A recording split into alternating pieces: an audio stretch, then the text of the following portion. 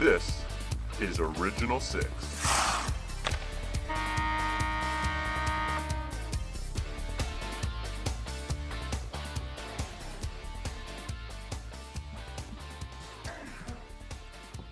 What's going on, everybody? Welcome back to the Original Six podcast. As always, Ryan Savine, joined by Paul Ananitis and Zach Mullen. And we have a very special guest joining us today. He's played for 7 different NHL teams, including the Chicago Blackhawks, Toronto Maple Leafs, Calgary Flames.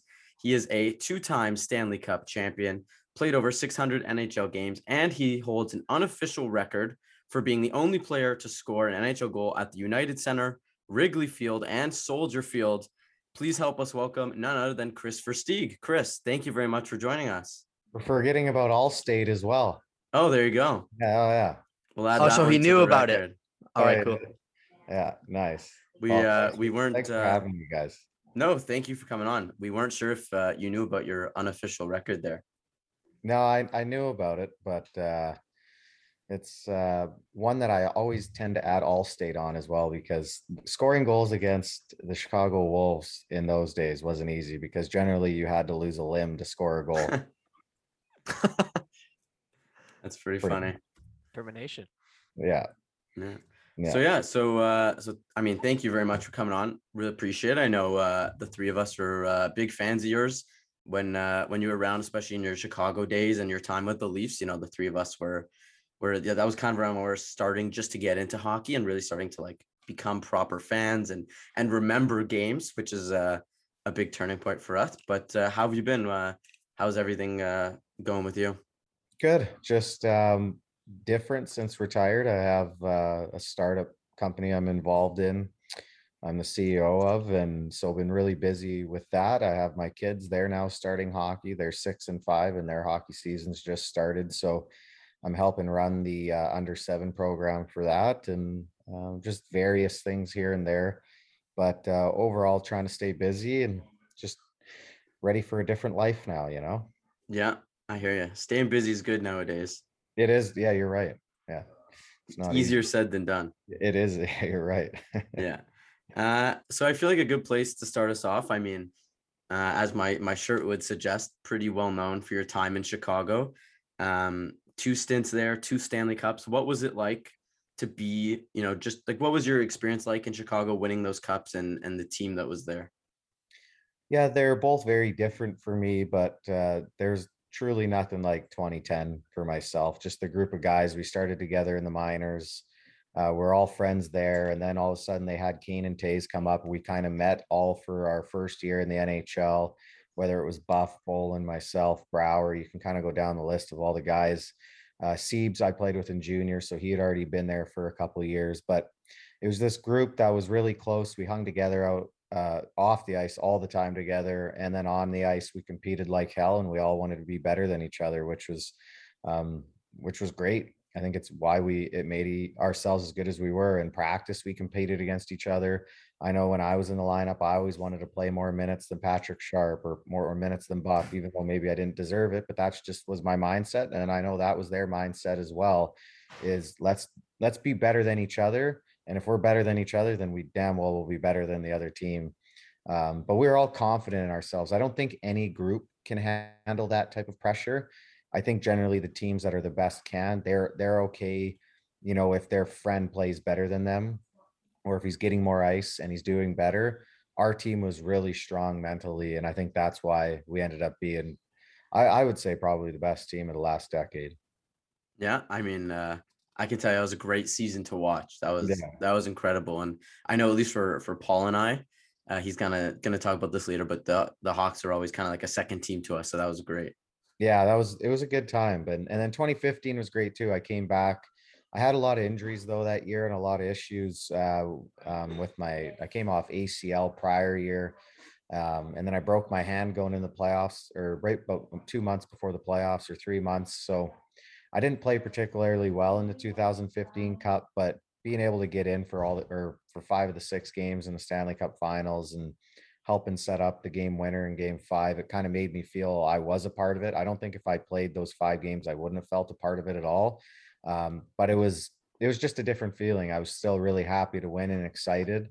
But the 2010 one, I was, a much bigger part of the team. And it was just, we were young and having so much fun.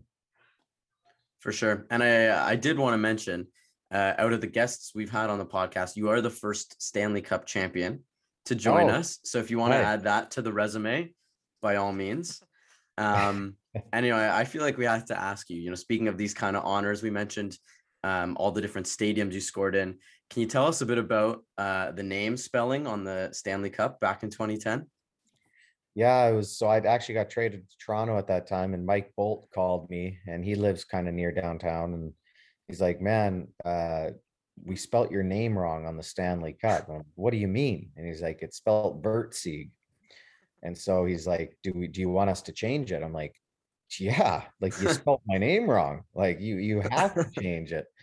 So there is actually a picture of me and my wife were actually with the Stanley Cup when it was spelt wrong. I don't know where that picture is, but about a month or two later, it was sent back and they kind of punched over my name. So if you actually look at my name on 2010, it's a little bit thicker than the rest of the names, just because they had to redo the last name. But yeah, I'd be pissed if I was my, Oma or my, family and your name's spelt wrong and they leave it there. It's, you worked really hard for it. So make sure it's spelt right. Yeah. At least now it's smoothed over. It's kind of a funny story to look back at. Yeah, it's great. No, it ended up being a great story, but I was like, you better change it.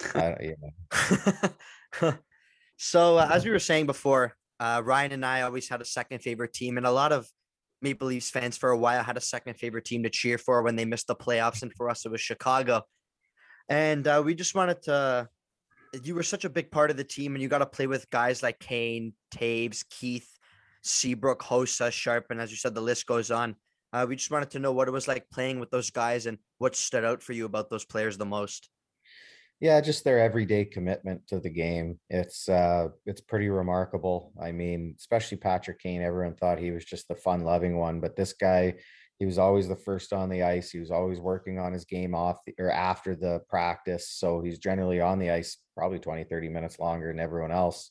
And in the summertime, I remember I'd call him sometimes after we just went on a playoff run. It'd be like mid-June or end of June, mid-July. I'm like, what are you doing? He's like, oh, I'm just heading to the ice rink right now. I'm like, it's summertime. What are you doing? And he's like, what are you doing? I'm like, I haven't looked at my bag for 4 weeks now. There's just an all around dedication to the game. It's why he is who he is. And he loves playing it more than anyone I've ever played hockey with. He truly loves the game of hockey. So that was about Patrick. Jonathan Toews, just his pure dog determination to be the best and willing to do whatever it takes during a playoff round to get your team past. It was every team that ever played against Jonathan Toews, even when he was on the bad Hawk teams in the playoffs, they were still a hard out just because he was willing not to go away. And then Marian Hossa, I think he'd be a player. I think every, parent with a kid who seriously takes hockey serious should watch Marian Hossa. Just watch his shifts. I know kids like to just watch highlight reels nowadays, but there's other intangibles of the game that get you to the NHL much more than goals and assists. And Marian Hossa brought that every night. If you watch this guy back check and pick pockets and do things, it's much what Datsyuk did as well. That's why they were as good as they were. Those guys away from the puck get the puck back from anybody better than anybody. And those are the guys young kids should watch. So as you mentioned before, after your first cup of Chicago, you got traded to Toronto. And we know you only spent one season there, but this is a Leafs podcast. So we wanted to ask you what it was like playing for the Blue and White. I thought you were going to ask me, what was it like having your jersey sold for like 75% off after you got dealt? Did they write Vertsieg on the jerseys then? And then you spelt my name wrong. No, I love Toronto. It was a great experience. When I got brought in, obviously I got to meet, characters like Brian Burke and these guys that are, really big characters. I was like, never met him, but you always seen him on TV and you seen the things he would say. And then you get to know him and you're like, wow, he's actually just a great guy to talk with, great guy to be around. So it was really neat to meet Brian. I played with Phil Kessel a little bit in the minors and he was in Boston when I was there. So the transition there was relatively easy. And then playing it just sucked because we weren't the best team. We weren't actually that far out of the playoffs that year when I got dealt, but we weren't going to make it. We all kind of knew that too. We didn't have the depth, especially these other teams had. But overall, just coming to play at Air Canada Center, I remember parking my car and the walk into the room pretty vividly. I remember my pregame meals there. We'd eat at the rink. Unbelievable rosé sauce and pasta, still the best maybe I've ever had. Um, it was a super cool experience. I did not want to get traded, and I did not want to go to Philly at all. I was just starting to find my groove in Toronto. I was starting to play, I thought, pretty well, and that was something I understood why I ended up leaving. You know, they gave up a lot of first rounders and they needed to get some back, and there's only certain players who you could get first rounders for, between probably Caberlet and myself, and we weren't in the playoffs and we were supposed to be. So I understood the reason for leaving. But back to Brian Burke, he brought me back in when I went to Calgary, so it was really good to come full circle with him. But yeah, overall in Toronto, I liked it. It was a great experience, and I mean, heck, it's the Mecca of hockey, right? Yeah.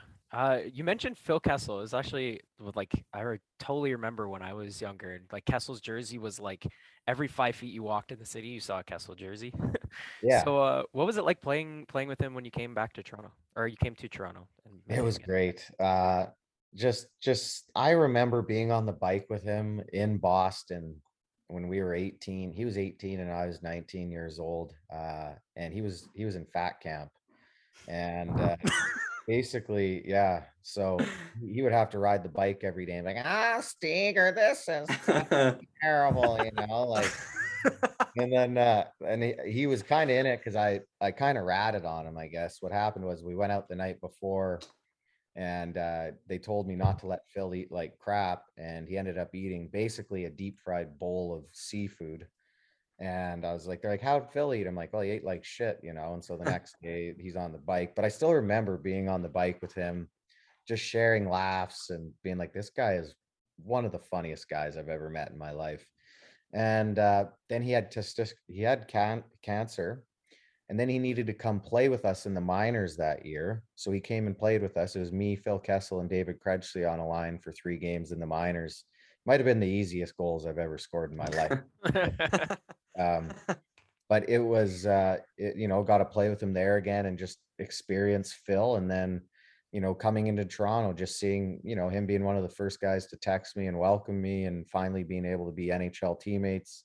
And we're roommates as well. So we were roommates. So just just an incredible guy, such a good person, huge heart, funny as hell. And I mean, it's all true about him. He is truly one of the best.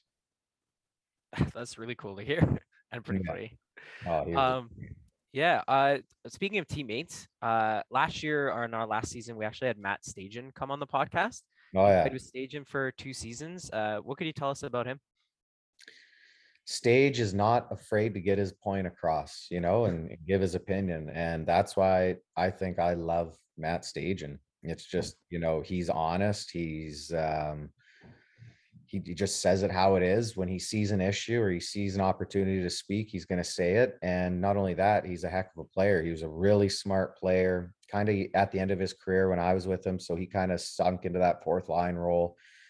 He knew his role each and every day. He was one of those fourth liners that, he wasn't a fourth liner in his career. He's generally a second, third liner. But in Calgary, he was always on the bench talking. And when I saw fourth line guys in the NHL that were just sitting there not saying anything, it would piss me off, kind of, like this guy's played 12, 13 years. He's playing on the fourth line and he's yelling, he's keeping guys up, he's keeping the energy up, he's talking. And if I was ever a coach in the NHL, I would tell my fourth line, if you don't shut up all game, you're not going to play. You know what I mean? Mm. And that's kind of what Stage did. He had the background and resume to back up with what he was saying. You don't necessarily have to call guys out, but just his energy was infectious. And I think that's why that 2016-17 team, we did so well. Obviously we got beat in the playoffs. We played really well, but we got beat in the playoffs. But I thought that was just such a really close net team, good group of guys, because of guys like Matt Stage. And he, again, call anyone out in the room if there was a problem, keep guys up on the bench, and still he could play at a high level. Yeah, the experience definitely makes a difference, especially for the younger players. I can imagine. Yeah, you could see it in Toronto too, right? With the Leafs. Like Mm. they bring in a guy like Spezza, and you can see in the playoffs, like 2 years in a row, he's their best player. I don't know why they don't play him more. Free Spezza, it pisses me Yeah. off. Like a joke, to be honest with you. Mm. But you can see like he rubs off on guys. Now he should be rewarded by Keefe, but that's same with Matt Stajan. These guys rub off on guys, and it's key to have these guys in the room. Mm. That can still play. Yeah, might be the cheapest 20-goal scorer in NHL history. Yeah. Mm. We Yeah. love Spezza. He's always a fan favorite. Yeah, Yep. I've been having the free Spezza shirt on forever. So. Yeah. Well, it's even like Clifford. You guys brought him in 2 years ago for the playoffs, and you played him like 5 minutes. You didn't play him, and that's where he comes to play. You guys are like, I need some grit. Well, let's play him 5 minutes against the other fourth line. It's like Mhm. Thanks, you're gonna go out Babcock. and get the other fourth line, put him against the top line, scare the shit out of them, get him into the game. Totally. Yep. And Keefe just, it just like it's crazy redundancy of the same players, the same six that just doesn't change. So that's why I'm hoping he changes this year a little bit in his lineup.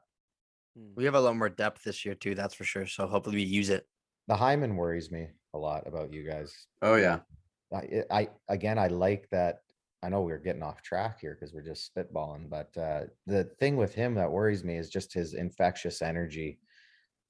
Those are things that intangibles that not everyone can bring. You're hoping Robertson can bring it, but Robertson's not big enough and strong enough to get to the areas that Zach can, right? He's more of he'll still go to hard areas, and he's an energy and he's a spitfire, but he just does it in different ways than Zach. So who's going to do it for you guys?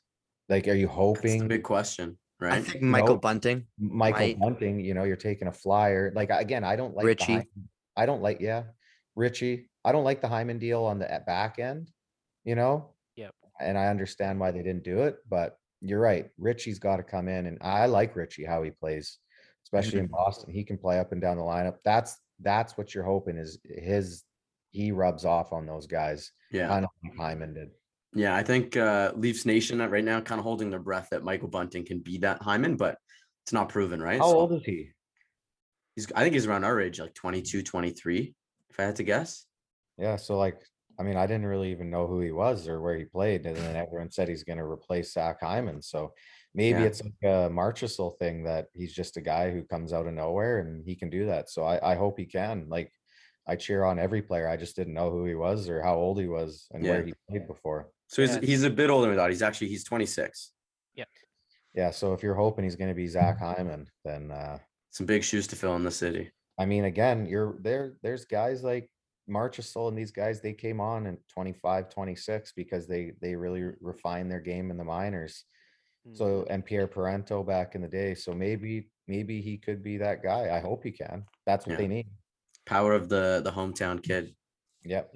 Yeah, we'll have to see. I don't know. I don't want to get too excited after a hat trick in the preseason, but No, They you're were gonna right. say.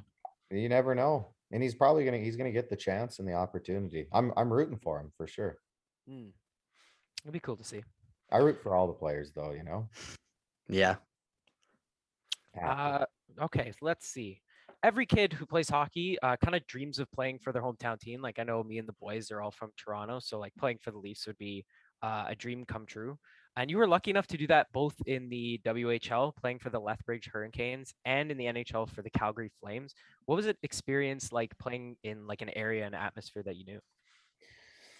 Yeah, playing in the WHL to me was almost bigger than playing in the NHL because, back in the day, I couldn't afford to go to NHL games. There was no access, there was like anytime you wanted to watch highlights. I don't know, you guys would never remember this, but for me to watch an NHL highlight at 10, 11, 12, 13, 14, I would have to sit in front of my TV. The highlight would come on at the top of the hour. And then I'd either have Yeah. to wait for the other half hour to go by to get the next highlight. And then sometimes you go to the washroom and you'd miss the highlight. So then you'd have to wait another hour just to hopefully see it. So I focused all my time on like really looking up to the WHL players and playing in Lethbridge was huge. Todd McIsaac is why 10's my favorite number. He's a player that I looked up to. He was a smaller player, gritty, played hard.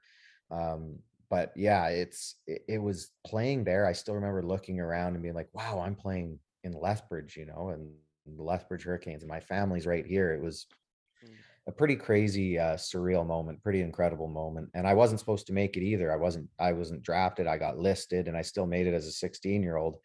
But it was, what an incredible moment. My first ever NHL game was in Calgary, though, against the Calgary Flames, and that was a moment where not so much like the warm-ups was super cool. I still remember skating around and seeing friends like they're like, holy fuck, you're in the NHL, I'm like, oh yeah. Sorry if I can't swear. No, that's okay. It's okay, and don't worry. you can always blurp it out, right? And I was like going around and like basically just like giving my friends fist pumps. But I remember lining up against Jerome McGinley my first shift. And there's a picture on my wall of it and just being like, holy hell, that's Jerome McGinley. Like, I can't believe that that's Jerome McGinley. Like this guy in 2004, when I was a 16-year-old, 17-year-old, was God, right? He brought Calgary to the finals, 50 goal years every year. Like he was the guy when I was a teenager, like God, Southern Alberta, everything was Iggy, right? Oh yeah. So my first ever shift next to him, Robert Lang's my centerman, Conroy, I believe, was on the other side. And I was just like, super crazy moment of more just like, this is not even real life. And then my first ever playoff game ended up being in Calgary. And obviously playing my last ever season in Calgary, my last two, was I wanted to be close to my family. My grandparents were getting older and I wanted them to be able to drive up and see their grandkids. And that whole experience was just unbelievable. It sucked because my hip was basically completely screwed that first year playing. And then I opted not to get surgery and try to do some other things between the season. And then I went into training camp and got hurt. And then we are in Dallas and I turned on it. And my hip was completely donezo that second year. But so it sucked that it ended like that. But again, the whole experience of just grandma and grandpa being at games, my dad, my mom, family, it was really an incredible, incredible experience. So going back into your career and your play style, we always thought you played a gritty, feisty, quick game. And was that always the type of game you wanted to play, or was it something you found as you made it to the professional level that you were going to continue it? Yeah, I thought I played even more gritty the first half of my career. I was also 10 to 15 pounds heavier the first half of my career. But then when I had two hip surgery, I mean, that was at the end, but at the time I had two groin surgeries. I had ACL. I had hip surgery all within 4 years, right? Mhm. And so basically from 2013 on, I couldn't put on the extra 10 to 15 pounds. So my game kind of shifted from more like gritty, getting in there, still with skill, could work a half wall or down low, to basically being more of a power play guy the second half of my career. It was just, I was kind of a shell of myself, right? In the sense of I didn't have the same strength, the same speed, because I just couldn't train the same way because my body wouldn't let me. So, but looking back, my biggest thing I think was just the tenacity to get the puck back again. I couldn't ever do it like Datsuk or Hossa. But I loved, stripping guys and making plays in tight areas, basically areas where some guys couldn't. I thought I thrived in those situations, and especially in big moments. I thought that's why I could always come to play in some of the biggest games, is because those tight areas, the areas where you need to make quick plays and high risk plays at times, I could make them. And that's something I definitely I thrived on. And again, back to tenacity in my day, and again, especially in the 90s era for those NHL guys, but in the early 2000s, mid 2000s, if you were small, you got abused, right? You got abused. And that's just the easiest thing to say. Like, guys would try to kill you if you were a smaller guy on the ice. And I'm only 5'10", right? So that's why I have so much respect for guys like Nathan Gerbe, because when I used to see Nathan Gerbe, he's a close friend of mine, but I wanted to kill him, right? Like, there's a smaller guy than me, I'm killing him, I'm getting him. And it was just, so we had so much abuse against us as players, especially in that era where you could hit to the head, you could slash, you could do a lot of dirty shit. So if we didn't have that bite or that intensity, we got phased out of the game fast, the smaller player. So I needed that intensity just to survive, and that tenacity. And again, sure. I wasn't going to go out and fight guys all the time. I would drop them when I'd have to, but for the most part, that's what the small guy needed, especially in that era. The small guys now, like, Hughes, he's only 5'9", 160. You know what I mean? Like, it doesn't matter how big you are now. You can thrive on your skating and your puck possession and your Yeah. playing. You still need tenacity, but not to the same extent. Yeah. Sometimes finesse can make up for it in other areas. Yeah. I've always appreciated the small guys too. I'm not the biggest guy myself when I used to play hockey, so I always got killed. Oh yeah, So guys it would was look to kill you when he's like, again, when I would see a smaller guy in me, I'm like, I'm getting him finally. Finally, there's something in this. I My know I moment. there weren't too many guys smaller than me, but when I finally found some, yeah, I thought the same thing. Yeah. But Yeah. and then it's like, then the problem is generally those small guys are built like a brick shit house. So you run into him and then you're like, oh, maybe I can't get him. Yeah. Thankfully, back in my house league days, there was no hitting, so I was good. Yeah. No, you Nah, state not me. level's There was good. hitting in mine. So you announced your retirement from the NHL fairly recently, and we've already seen you get involved with broadcasting as you were part of the Sportsnet's NHL playoff coverage. Was broadcasting always something you thought about as a post-retirement plan, or was that just a new opportunity that presented itself? Yeah, no, it was just at the end of my NHL career, Ryan Leslie reached out and asked if it was something I wanted to try in the downtime of me not doing anything. So I went to Calgary and did 2 or 3 games, and I ended up kind of like just being at the rink, being around guys again, and talking hockey.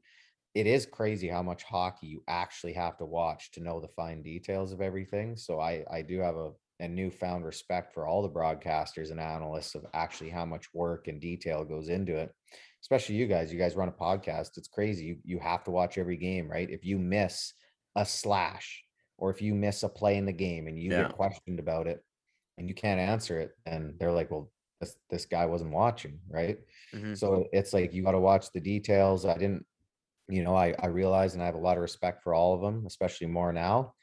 Um, but yeah, it's something that I like to do. It's something that keeps me busy. But kind of since then, I've moved into more of a role of running my own company, and I've been loving that as well because it's more about giving back to the youth market, especially the youth sport market and youth hockey market. So I kind of have a real love and passion for that and broadcasting as well. But we'll kind of see where that takes me, the broadcasting piece. For sure. I mean, we also spoke to Stajan. He's been involved in some Flames TV stuff out in Calgary as well. So, I mean, good for you. It's it's something to keep busy, have fun with, right? Just talk about hockey. I mean, for every hockey fan, that's a dream, right? Getting paid to talk about hockey. So, Yeah, no, uh, it's pretty cool. it's great.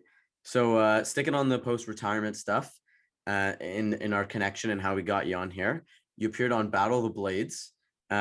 What was that experience like? And I have to ask, just because I don't know out of experience, how different is it to skate in figure skates versus hockey skates? Yeah, that was a great experience. I didn't really know what to expect going in, but just to be competitive again and stay in shape and be in that kind of environment, it was a lot of fun. It's obviously a sport that if I was in a judge sport, I'm pretty sure I would have jumped the boards and attacked a judge. Like I don't know how they don't do it. It would drive me nuts being in a judge sport. Without that kind of, you're like, man, I'm pretty sure I was better.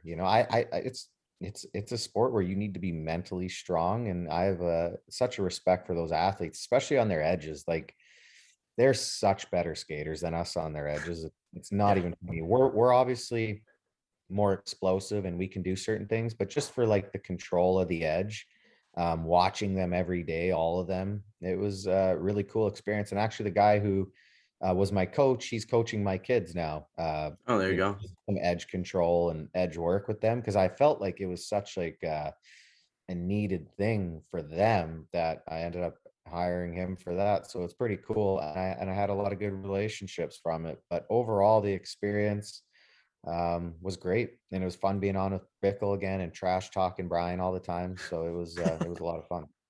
I'm sure. When And you're on, I beat him. And I beat him. there you go. That's always fun. Yeah. Yeah. Uh, Anytime you beat Brian, it's great. when you're on the show, you competed for, and maybe you can help me with the pronunciation. Is it Opoka Asin? Opokasin. Opokasin. Okay. So Opokasin. Opokasin Early Intervention Society, which is a child and family organization designed to provide support services to Indigenous children and families in Southern Alberta. And, we kind of thought with everything going on nowadays in Canada, just recently having National Day for Truth and Reconciliation. It's a great time to kind of talk to you about it. What can you tell us about the organization? What did it mean to you? And what did it mean to be able to raise money and awareness for an organization like that? Yeah, I've grown up. Two of my best friends are Indigenous, right? And I've kind of seen what they've gone through, and they've talked to me about what they and their family have gone through throughout the history of basically Canada, but especially in the 90s and the 80s, about what their father went through. So um, I remember when they were talking to me about what organization I wanted to represent, I talked to Colton Yellowhorn, and he looked up a couple organizations in southern Alberta, and Opakossan does a really good job in early intervention and helping families in the Indigenous area. And that to me seemed like the right foundation to help, and that's what we did, and we ended up raising 15,000 for Opakossan, and it's been great. But yeah, with everything going on, it's great that everyone supports it, especially on Orange Shirt Day. But there's other things you can do, right? You can really understand it more and look into these things more, and donate. If you have money, like, donate. Like, um they're such great, my friends are such great people, and they have such great history, and I love them all, and I was just really happy that I could help donate back to a charity that's really close to a lot of them. For sure. And I know it sounds cliche, but every penny counts, right? Even It does, yeah. a little donation goes a long way, I'm sure. Yeah. So you've mentioned it a few times, but we also wanted to ask you about it in retirement. You started this new company called Clever. Did I get that? Yeah, you got it right. Great job. Clever with a K. I see you there. Clever, right? Very clever. Can you tell us a bit about it and how it came to be?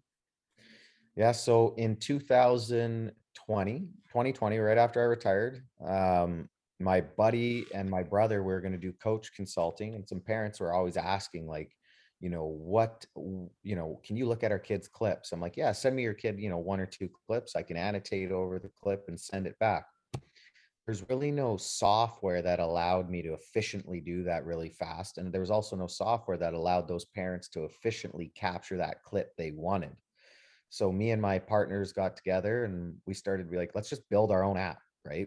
Instead of using someone else's app that's time consuming and it's too hard to use and I'll never use it, let's just build our own. So in October 2020, after we'd done a ton of research and really hammering out what we wanted our idea to be, we started building our platform. And there's an essential piece to our app, and it's actually called the clip button. And if you're filming for 5 minutes on a regular phone and you're waiting for your kid to score, if he scores at the 5 minute mark, you've saved 5 minutes of film, even though the goal is at the 5 minute mark. You don't need 4 minutes and 50 seconds of that film, right? Right. You only need 10 seconds, 5 seconds. So you're filming for 5 minutes, say. And after your kid scores a goal, you just tap this button. It'll go back 3 seconds, up to a minute, whatever you decide to scrub to, and get rid of everything else. So now, like me, I'll be at my games, and other parents, you hold the phone up the whole game. You can take the clips, all the goals, the assists, the plays. And instead of having, an hour of film, you only have 12 to 15, 20, 30 seconds of film, and it's all the essential pieces that you want. And then within the app, we built an area where you can actually write on it and voice over and all that, and then send it anywhere. So it's a cool little app that it's built for the youth market, and it's free, right? And that's what we wanted. We wanted to give back. We also wanted to give coaches, especially in the youth market, tools now that the pros have. Obviously, the Right. pros have tools that they pay a crap ton of money for. This is real easy to use, and we built it so a parent can use it, because most parents in the market are the coaches, and they don't have the time to use these other clunky platforms. So this is what we built, and in a few days, or probably in a month, we'll have a real launch where we have a UX and UI company we partnered with that's giving it a facelift, and we'll have a big launch in about a month. And probably in 10 days, we're going to just get it on the App Store, just so more people can start using it. But at the moment, we have about 200 coaches using it, another 200 parents and athletes. And they've all been kind of our testers for us. And it's been a crazy experience, but it's been a lot of fun. And I'm just excited for this type of market who's never been served to have this piece of tech now, especially for free, right? For sure. I'm sure back when I was lighting up House League, as no one can credit for. I'm sure my dad on his BlackBerry would have loved that. Well, that's the other thing. Like, So our target market is, we call it the B coach, and the B coach is A through AAA. You know, anywhere from 5 to 17-year-olds. But you sit in kind of like the C coach market, and the C coach is house league. You can still use this platform because a C coach can now use this app so easily to take the clip and they can draw on it just to show a kid in house league. And if they don't actually want to teach with the app, well, then you got the kid in house league's goal, and then they can send it to their family, right? So this app is for everyone, right? It doesn't matter if you're in the house league market or if you're in the A or AAA. It can be used by everyone, and it's just really how you want to use our platform. It's up to you. Totally. So going a little bit back into hockey, we talked about the shutout style of hockey that you played, and we've seen some players adapt a similar style around the NHL. Like we said, Hyman, Connor Brown, and maybe even Bunting, hopefully. But we just wanted to ask what makes this style so successful in the NHL? Well, again, it just comes back to the tenacity and the determination to go to areas that your superstars can't always go to. And your superstars can't go there all the time, because if they go there for 82 games, they're not going to be able to stand up by the end of the season. That's why I've always advocated for protecting the superstars. Everyone's always like, well, everyone should be protected. Well, yeah, no shit. Everyone should be protected. But the thing is when you're in the room, you're not sitting there saying, hey, everyone, check Michael Bunting tonight, or go after, like someone on the fourth line. You're like, take Matthews and drive him through the boards, on him all night, cross checks, get in his face, everything. So the amount of abuse these guys take, if you get cross checked one time more per game than Michael Bunting and you're Auston Matthews, then over a season you've been cross checked 82 times more than Michael Bunting. Okay. But if you actually go back and look back how many times Auston Matthews is cross checked in one game, say it's 5. Right now you go, when Michael Bunting gets cross-checked once, well, now he's been cross-checked 5 times 82. I don't know that. I ain't no math major. Yeah. But that's how much it adds up over time, right? Start to think about that. That's a compounding effect. That's why they need to protect the superstars. We're only seeing 70% of what Auston Matthews can do, 70% of what Connor McDavid can do. And again, they're taking cross-checking out. They are starting to again this year. It's a good step. It's a good rule. They need to take more of the interference out, more of that garbage play without the puck, the stuff that Babcock put in, and it slows the game down. It's horrible to watch hockey. But this is the stuff they need to take out, and it'll make the game even better, and it'll make the superstars better. It'll prolong their careers. It'll keep them healthier, and that's what we want. I love passion. I love battling. I love all that. That doesn't take this out. That doesn't take it out. You can still battle, you can still have passion, but take out the dirtbag plays that's going to ruin someone's career, right? And it's going to shorten their window, and it's not going to give the fans the experience they deserve, right? So back to Michael Bunting and all these guys, their play is infectious because not everyone can do it all night, every night. And that's why you see the injuries add up for Zach Hyman, right? But they do it because they got a motor that can't get turned off. Right. And that's why Andrew Shaw, his career's, it was short. He had an incredible career in a short spurt because he doesn't have an off switch. Right. He goes 100 miles an hour, 100% of the time. And they are insanely effective players. But within this current kind of climate we have where, the abuse factor adds up, it's going to shorten their career. But yeah, it's they're players that they can't turn it off. That's just is what it is. And they're extremely effective when they're at 100%. If McDavid's only at 70%, he can get to 100. I'm gonna have a great fantasy year. I'm telling you. Imagine, think about, just look out throughout the game, how many times he goes wide on a D and they just slash his hands, even if it's just a tap. Or just taking it to the net, Auston Matthews, and they tap his stick or they slash and they're like, well, I just tapped it. Well, yeah, it threw him off though. And the guy didn't have position. Okay. How many times has LeBron James taken it to the hole and a guy taps his arm when he's about to dunk it, and then he goes to the line for a 3 throw? I know we're not basketball, and I'm not saying, but if LeBron James is given more God-given talent than you, and he can dangle you on the line and take it to the hole, and all you can do is tap him from behind or hold him down to get to the hole, well, then why isn't hockey treated the same way? If Connor McDavid has the most talent we've ever seen out of any hockey player ever put on this earth, and he can get around you, and he can, but the only way for you to stop him is underwrite the rule book, just like Austin Matthews. People are underwriting the rule book in order to stop them. Like, then we're not fully seeing what they can do because we're allowing the rule book to be underwrote every time, and I'm still going to advocate for it as long as people put a mic in my mouth, but who knows. Well, That's you're a fantastic welcome. point. You're welcome here anytime. It's a fantastic point. So unless we've been going back to the next question, unless any Leaf fan or any hockey fan has been living under a rock, everyone knows what happened to the Leafs this past season. I hate how they gave me this question. I hate talking about this.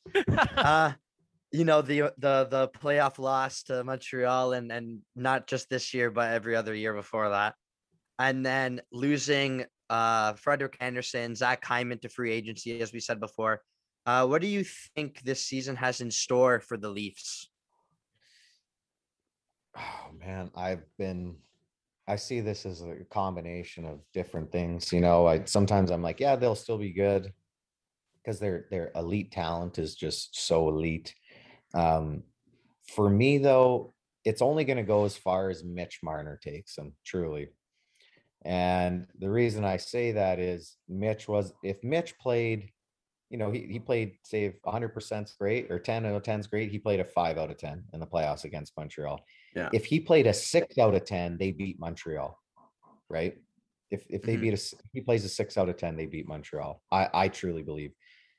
The thing with Mitch, which I said last year, is he needs to watch Patrick Kane video of playoffs, right? And it's not about just going to the perimeter to get the puck all the time in the playoffs. You're going to have to do certain things at certain times in certain areas of the game in those games in order to help your team win and to do that. So I was like, he could go to all the skills coaches right now. His skills he's one of the top skilled players in the world. But what I want them to do with Mitch is throughout the year, start building into his game plays that in the playoffs will work. So again, maybe he gets, you know, in a regular year, he gets 95 points, 100 points. I don't know, 90 points. But maybe this year he only gets 85 points because you're starting to condition him and get him ready for the playoffs. There's numerous plays I could think of throughout that Montreal series where I'm like, you know, just cut under this pressure without the puck, go to the top of the screen, you know, or top of the net to screen. Just little things like that. You don't have to do it all the time, but just start to find your way into these areas. And that's where I said he should get with a third-party independent coach, someone who will try to help him throughout the year get to these areas more and get him more ready for the playoffs. He doesn't need another skills coach. He's the most talented guy on earth. So that's the biggest thing is this team will go as far as Mitch carries him because Mitch is the driver for Austin, right? Totally. Austin will score goals, but Austin can score way more goals if Mitch is going, right? Big time. And that's the thing for me is everyone loves the goal scorer, but the driver at the end of the day is the guy who's getting the goal scorer of the puck. And Mitch is the most talented player on the ice. And that's why he needs to do certain things in order to get this team over the hump. And he can do it. I believe he can do it. Like I would have never advocated for getting rid of him or trade him. I love how he plays. I think maybe we talked about the word tenacity. That's one extra thing he can get a little bit better at throughout the year that can add into his playoff game. And I hope he can, because it's going as far as he takes him. For sure. Yeah, for and sure. Whoever that prospective third-party coach is, maybe they can use Clever to help him out also. Hey, I'm not even kidding. You could easily, Mitch, right now, I'll do it for free for him. There you Yeah. go. So What I Mitch would Marner, do- if you're listening, you got yourself Yeah. a coach. He can take a clip of the screen, send it to me through Clever. I'll annotate over the clip and send it back free of charge for Mitch. It's very kind of you. Yeah. You know, kind of what you're mentioning there, the three of us, Leafs Nation. I mean, for this season, I think we all at least assume, pending a major collapse, they're a playoff team. It's just at this point, what they do in the playoffs that counts. So we'll, you know, if Marner's dropping off in point totals to get us past the first round, I don't think anyone's batting an eye. Look at Patrick Kane when he won the Stanley Cup all three times. He wasn't at 100, 110, 120 point pace. He did have more depth in his team, and he was relied on less to score because, I mean, in 2010, you had, 6 or 7 20 goal scorers. And in 2015, much the same, But what he did is he found ways within the game to contribute when he couldn't contribute offensively, right? And I guess that might be a bit of a bad comparison, but that's what I think about. I think about those seasons where he was doing things that weren't of just his nature in order to help the team win. For For sure. sure. Nice. Any more great questions about that you're scared to ask? No, Patrick Kane's my favorite player. So like, if you like going back to watching all his highlights, like I've seen everything, so I understand why you're telling Marner to look at Kane, because he's like the prime example of what you want to achieve in the playoffs, and he's done it 3 times, so he But must be doing something right. He's the most, even the years they've lost and everything, and won, he's the most clutch player of all time, Patrick Kane. There's nobody like it. Nobody I've ever seen in my life gets better when the game gets tighter. I've never seen it.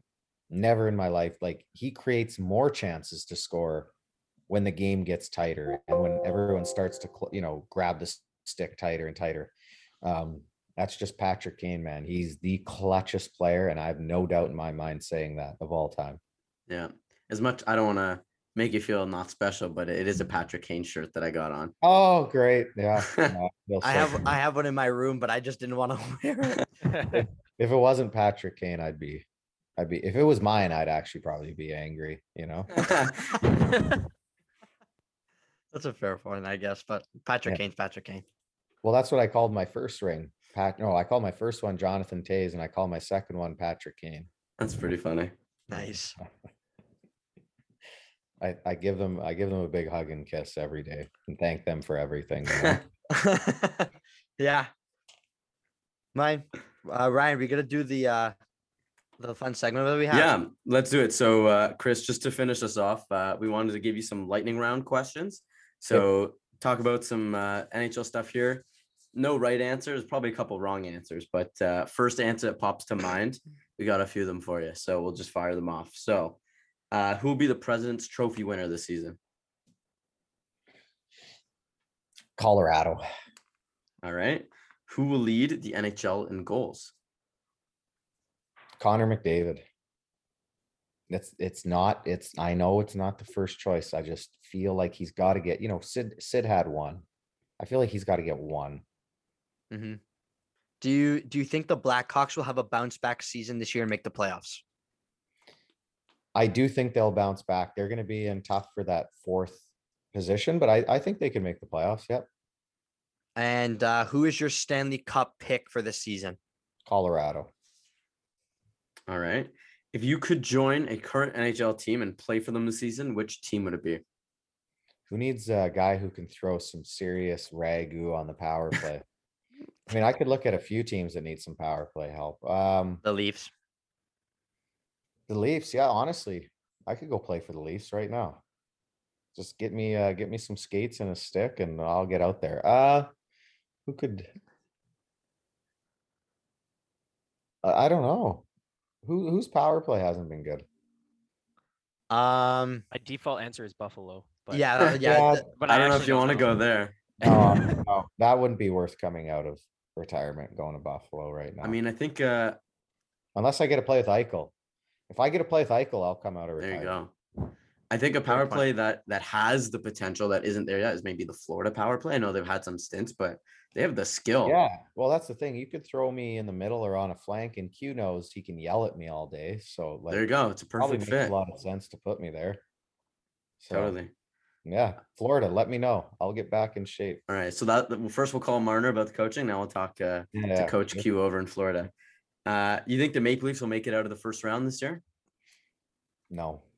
Oh.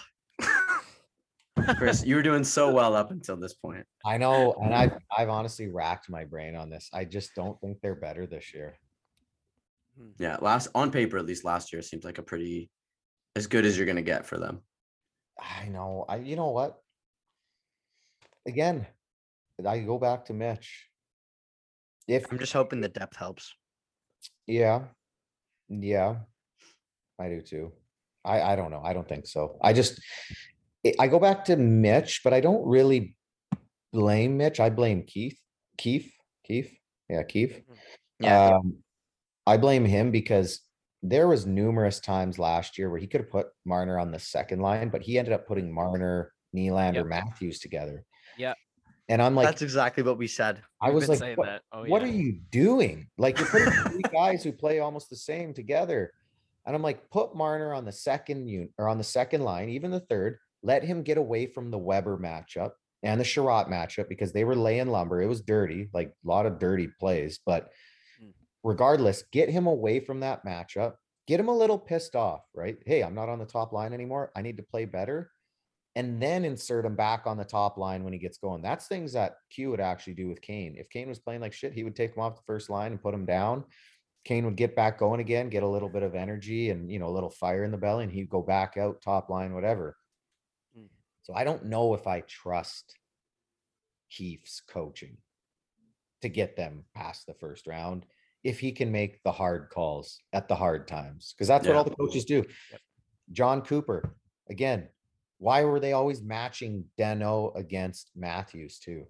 Everyone's like, oh, Danault's got 0 goals. Well, guess what? Danault has 0 goals. He doesn't give a shit about scoring. Every time Danault gets the puck out,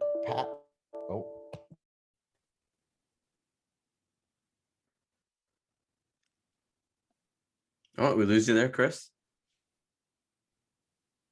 Maybe. He was on a good point, though. Yeah. Not a very good point. Oh, I was we've gonna been say, saying that in past episodes of talking about how Keefe didn't change up the lineups, Oh. especially in the playoffs against Montreal, and then you look at what happened and like the big guys getting shut down, and that's kind of how it went. So Yeah. 100%.